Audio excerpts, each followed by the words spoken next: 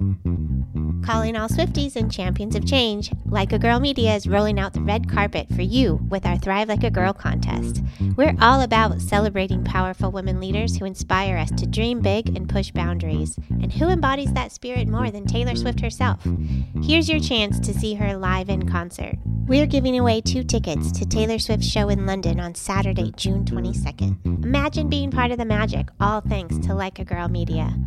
Entering is easy. Subscribe, share, and show us which episodes inspired you the most. Visit our website or check our social media for all the details. Don't just dream it, be it. Thrive like a girl and make this summer unforgettable. Contest opens globally, void where prohibited, must be 18 or older to enter, no purchase necessary. Subscribe and share with hashtag Thrive Like a Girl and tag us at likeagirl_media for entry. Unlimited entries means unlimited chances. Winner chosen at random after contest closes May 20th, 2024. Will be notified via DM. Make sure your profiles are not private. Check full rules on our site. This is your shot to see Taylor Swift live. Don't miss it.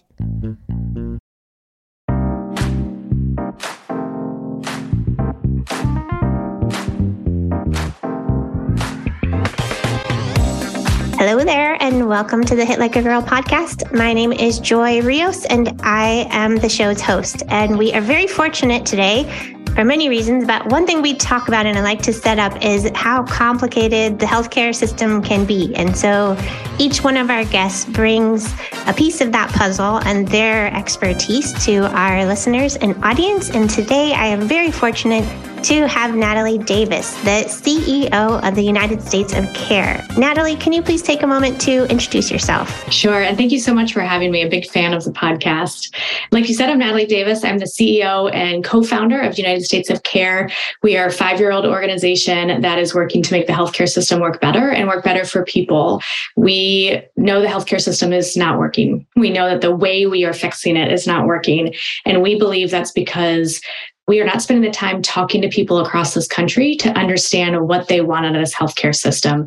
That's what we do. We have spent years talking to thousands and thousands of people in every state to understand across demographics, what do people want in this healthcare system? And we know that they want targeted, common sense solutions to make sure that they have the certainty they can afford their healthcare, that they have dependable coverage as life changes, that they have personalized care when and how they need it. And number 4, they have a healthcare system that's easy to understand and navigate.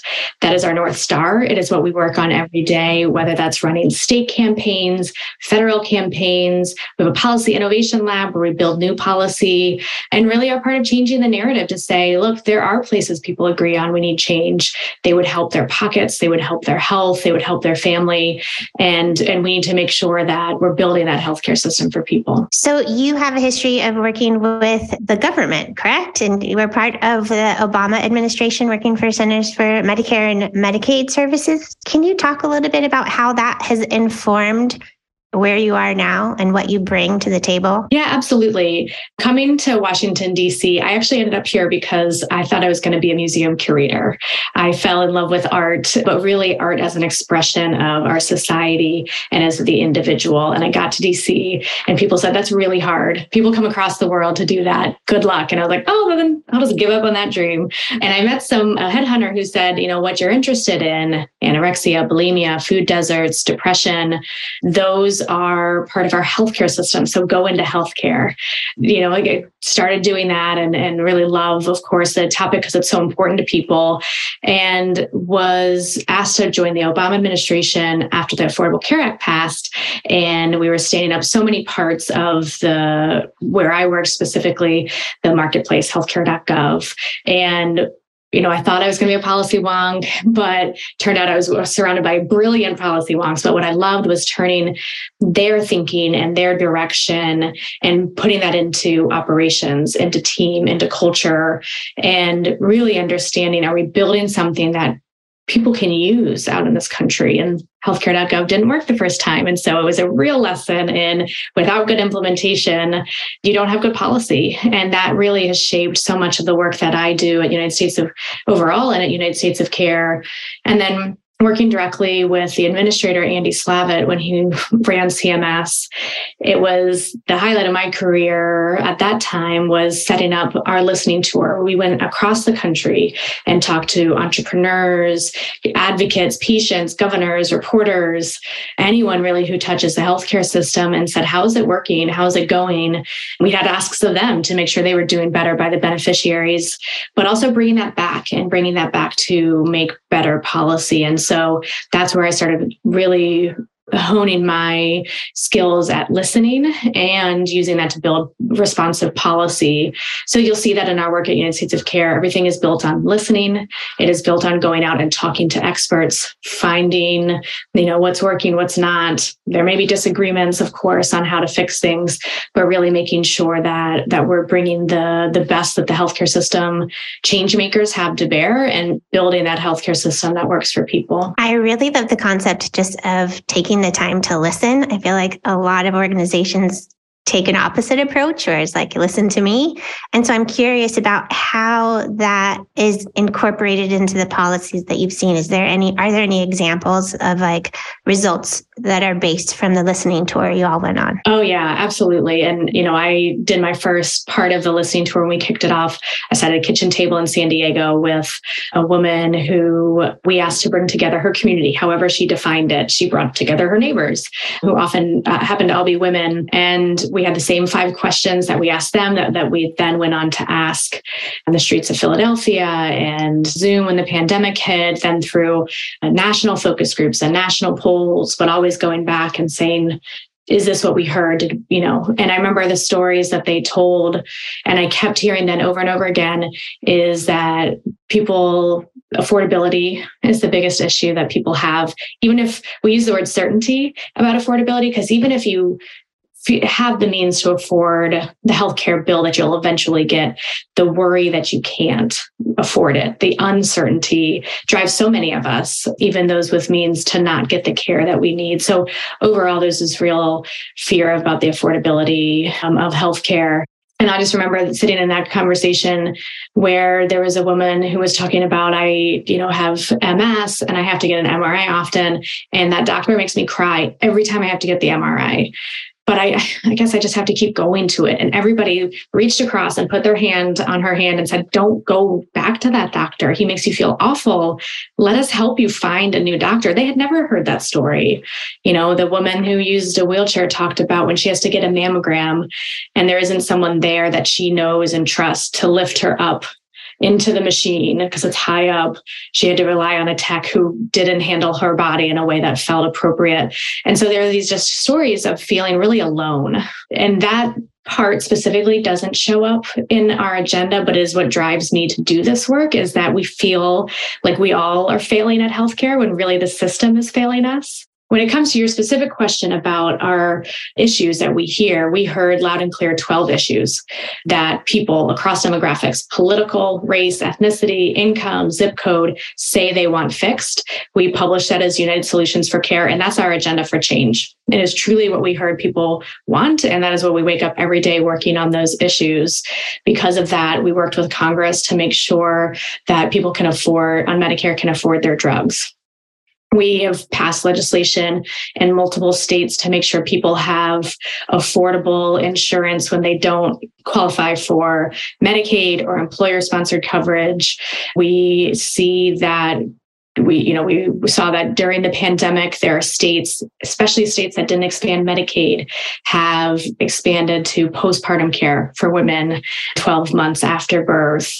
There's so many places that we see the issues that people really want us to work on, that we are able to make that progress. And that when we're able to bring the data to policymakers or to other parts of the healthcare system and say, these are real issues. People really want you to work on them, and they're not political. It's politicians bringing the political rhetoric, but these are targeted common sense reform issues that people really want us to work on to make the system work better. You said something a minute ago that triggered something for me, just like the word certainty, and thinking about Medicare in the long term. For people that are, my age, I'm in my mid-40s, like, can I be certain that Medicare will be around when it is time for me to retire? And what's the certainty level that generations younger than me should have with our Medicare system. Yeah, I think it's one of the toughest part about our healthcare system overall is the lack of certainty. It is the uncertainty that people feel, especially the case when we feel like politicians on any side of the aisle are using it as a political football. You talked specifically about Medicare. We're seeing that on the news a lot recently and a little bit before about the solvency of Medicare. And I can take a minute to define that. So Medicare obviously is a super important program for over 60 million people in this country and all of us who are waiting to use it as we age or if we need it for other medical reasons. Every year, there is a group of experts that get together to look at a very specific part of Medicare. We call it the trust fund to look at the financial health of it. They put out a report every year of when is it going to be insolvent. Sometimes it's pretty far away and sometimes it's closer than we want to be. And in the recent report, they said it will be solvent until 2028. Which is soon, but if history tells us anything, our government leaders come together to find bipartisan ways to push out insolvency date. Even with the trust fund report that just came out, it says that in that time, we have 100% of funds to cover what we think will be 100% of the expenses. When that insolvency happens, it doesn't mean we have zero funds. It just means that for those specific services, and I should say that's hospital, that's hospice, it's inpatient, part of Medicare, that, there's a concern or their projections say we wouldn't have 100% of the funds we need to cover it. But again, this has happened before, and Congress comes together every time with a menu of options to figure out how do we make the program solvent as we need it in the future. People should be trusting in it, right? Like it's not, even if it's got projections that are in the near term, we should trust that our government will take care of it in the long run. Absolutely. That's, I think we all say that kind of like, oh, it's hard to, trust that Congress will get together. But look, they did the omnibus at the end of the year and put in place a lot of really important bipartisan issues. And we should have the certainty that they will in this case too. Medicare is too important and we all rely on it. And they have fixed this issue before and they will again. And it's something that just comes up on a regular basis. So we just continue having to address it. Yeah, this group of experts gets together every year and looks at when is that insolvency date. So we're always going to get that report. We'll always have the date. It just depends on how close it is. And, the longer time they have, the sooner they act on it, the more options they have. You never want to deal with it when it's an emergency. You have a lot less tools in your tool bag then. And so starting to work on that now is really important. Can we get back to United States of Care and some of the initiatives or programs that you're working on? What are you looking forward to or most excited about that's going on in your world this year? Yeah, that's a great question. One is we continue to see a path on the United Solutions for Care, our roadmap. We continue to see places where policymakers are coming together to work on these issues. We're running campaigns in multiple states where states across the political spectrum want to make sure people can get the insurance, that they can afford the insurance that they need. And so working with the leaders in that state, the advocates, the political members, we are a part of many campaigns to make sure people have that insurance. That looks like sometimes a public option, a basic health plan, et cetera. We also have kicked off work looking at maternal health. And this is obviously a crisis in our country, especially for Black women and women of color. And we always kick off all of our work by talking to experts that are out there and where can we uniquely add our strengths. But more importantly, we always start by talking to people. And so we just did a focus group bringing together 20 women of color to talk about their experiences in maternal health. And they were heartbreaking. There was one woman who literally wrote a note to her doctor and said, I can't die during this. I know the statistics of what happens when a Black woman gives birth in this country and I can't die. I have a son and it's too important. And you just hear those and you think we have to do something. And thankfully this is a space, again, there's a lot that needs to be done, but we're seeing action across the country in Congress and in states to make sure that we are addressing this really important issue. We're seeing healthcare systems and providers and startups really tackling this issue, really centered on what do Black women need, because that is where our crisis is happening. And, I think over 50% of the deaths or the issues that happen are postpartum. As a woman who's had 4 kids, I know the feeling of you're doted on in the pregnancy, focus on you to get that baby out healthy, and you have that baby and it is hopefully, or, as healthy as it can be. And then it's all about the baby. And it's not, I used to say, you feel like the wrapper to the candy. That is where we need to spend time, is focusing on how do we get people the support they need in that postpartum phase. If that's community support, if that's from loved ones, if it's doulas, there's so much, Medicaid coverage during this part. There's so much action to do there. And I'm really, it's hard to say excited to step into that space because it's such a dire need, but I'm really proud that the organization is going to be working on that. And Joy, what I wanted to bring up to you is that the things that people tell us they want in the healthcare system, certainty they can afford, dependable coverage, a personalized care when and how they need it, and a system that's easy to understand. No one ever says the word value-based care, but none of those, especially experience and understandability and personal and full body health, none of that is possible, we know, without the tool of value-based care and what that has to promise. And so we're doing a lot of work right now, actually, to go across the country and talk to people about the concept of value-based care without using that word. Because then sometimes we do use that word. And we had one woman that was like, that's not cute. Like, why would they call it that?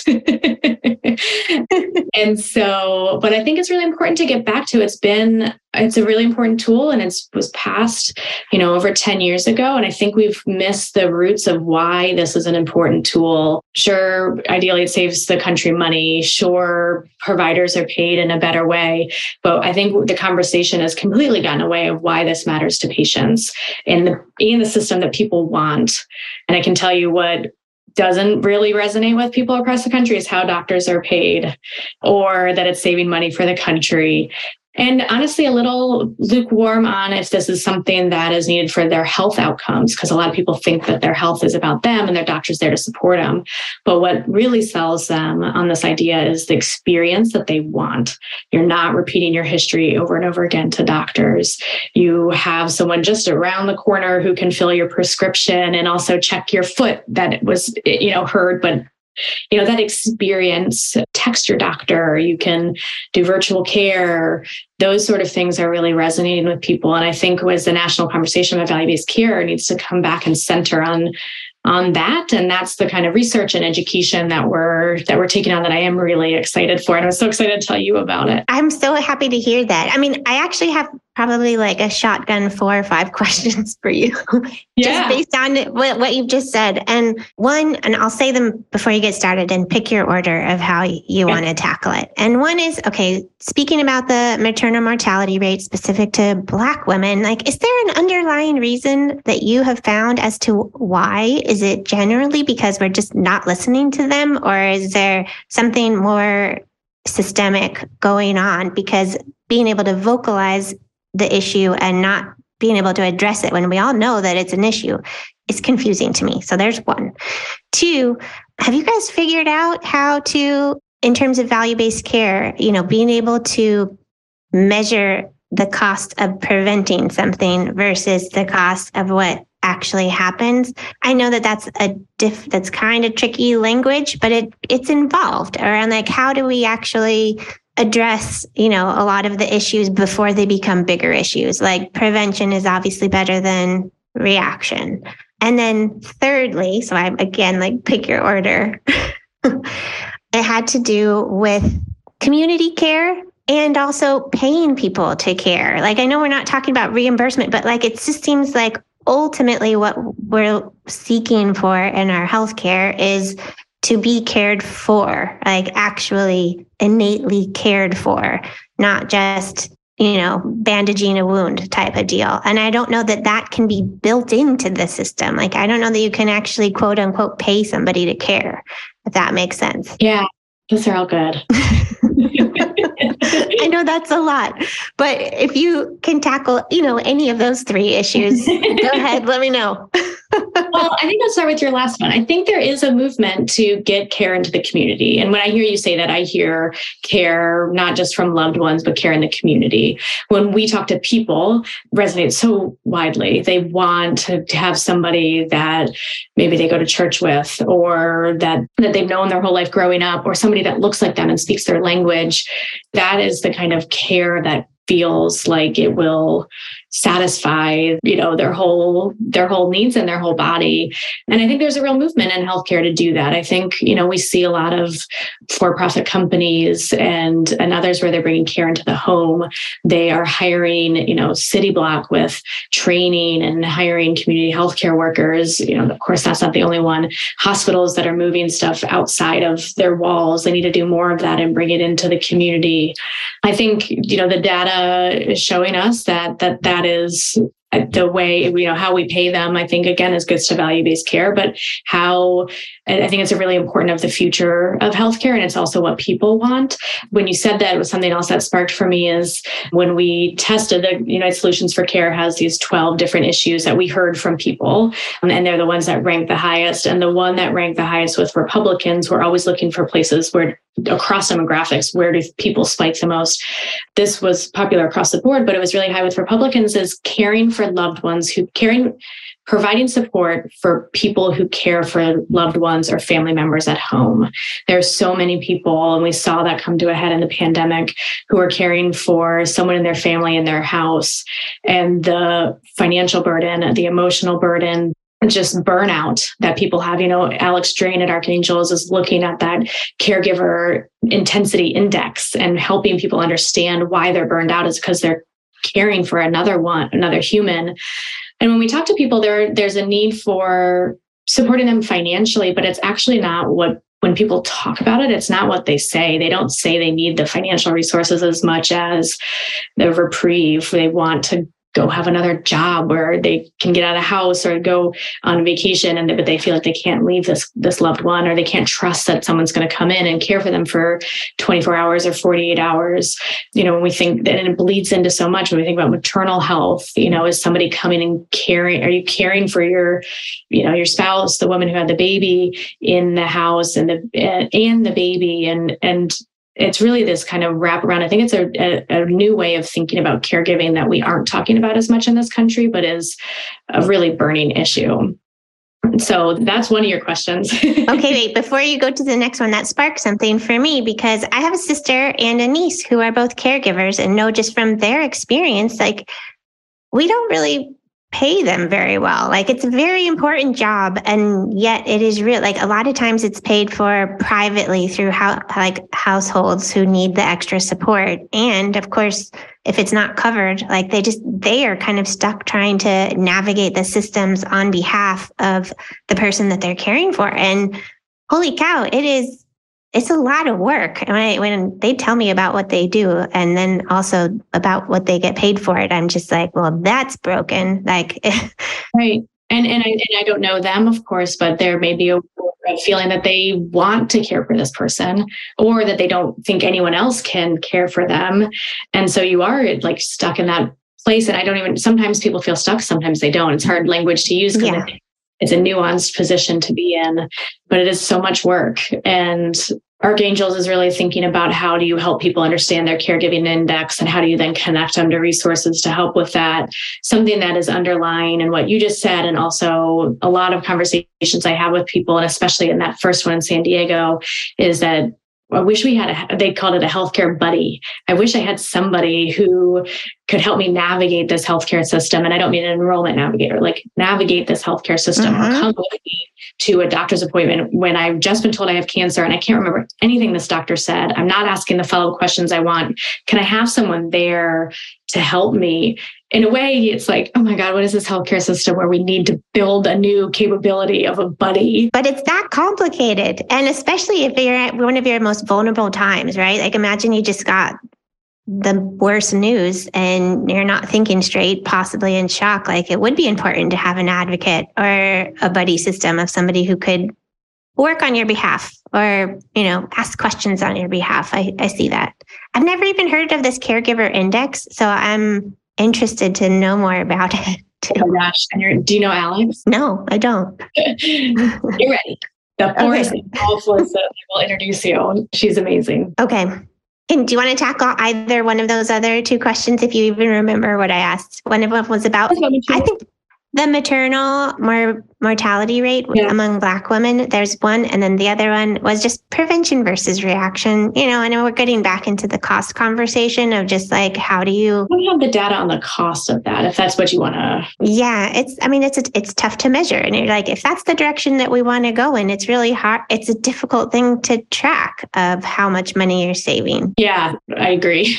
Yeah, I haven't met anybody who's been able to figure it out. And it seems like, okay, well, that seems to be where we want to head. Like, okay, making the case that prevention is better than reaction.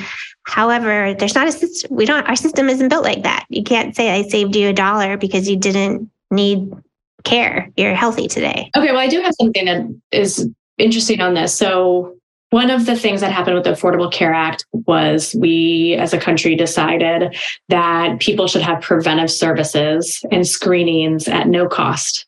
That was to make sure that we could screen for cancer, to screen for issues like preeclampsia after birth, smoking cessation, et cetera, and a lot of cancer screenings.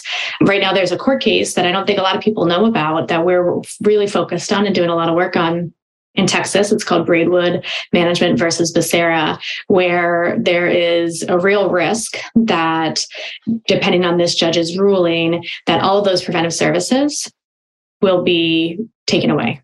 That people will have to pay out of pocket for these preventive services. That is going through a Texas court right now where it was brought up, and we're kind of waiting for this last stage to understand from the judge's point of view how widespread this is. They believe that this unconstitutional moment, how this will impact the country. But I don't think a lot of people are paying attention to this. And if you get to the idea of like, what kind of money has the country saved, let alone lives that have been saved from prevention?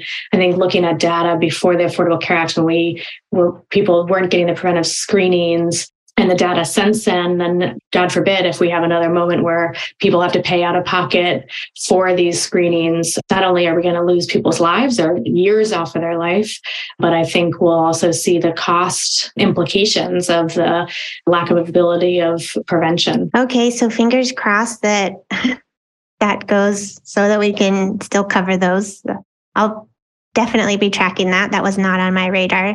And then we should be wrapping up soon, but it's just like, I feel like I have this pleasure of having this brilliant mind in front of me. So forgive me for anytime you want. Yeah. Forgive me for wanting to talk to you more. But I guess let me finish by just asking you, what gives you hope? What are the things? Because there's a lot of scary stuff that's going on in the world. There's rights being taken away from people. It is hard to navigate. There's a lot of challenges, and I'd like to, leave our listeners and audience with something to be hopeful about. So what is giving you hope right now? What's giving me hope is that we did something that I think a lot of people would say is not possible, which is finding agreement among demographics, especially political, especially in healthcare. What's giving me hope is that with this roadmap, we are making progress. Last year, we had South Dakota residents voted to expand Medicaid. We had bipartisan agreement in Congress to make sure that people had the insurance, affordable insurance that they needed.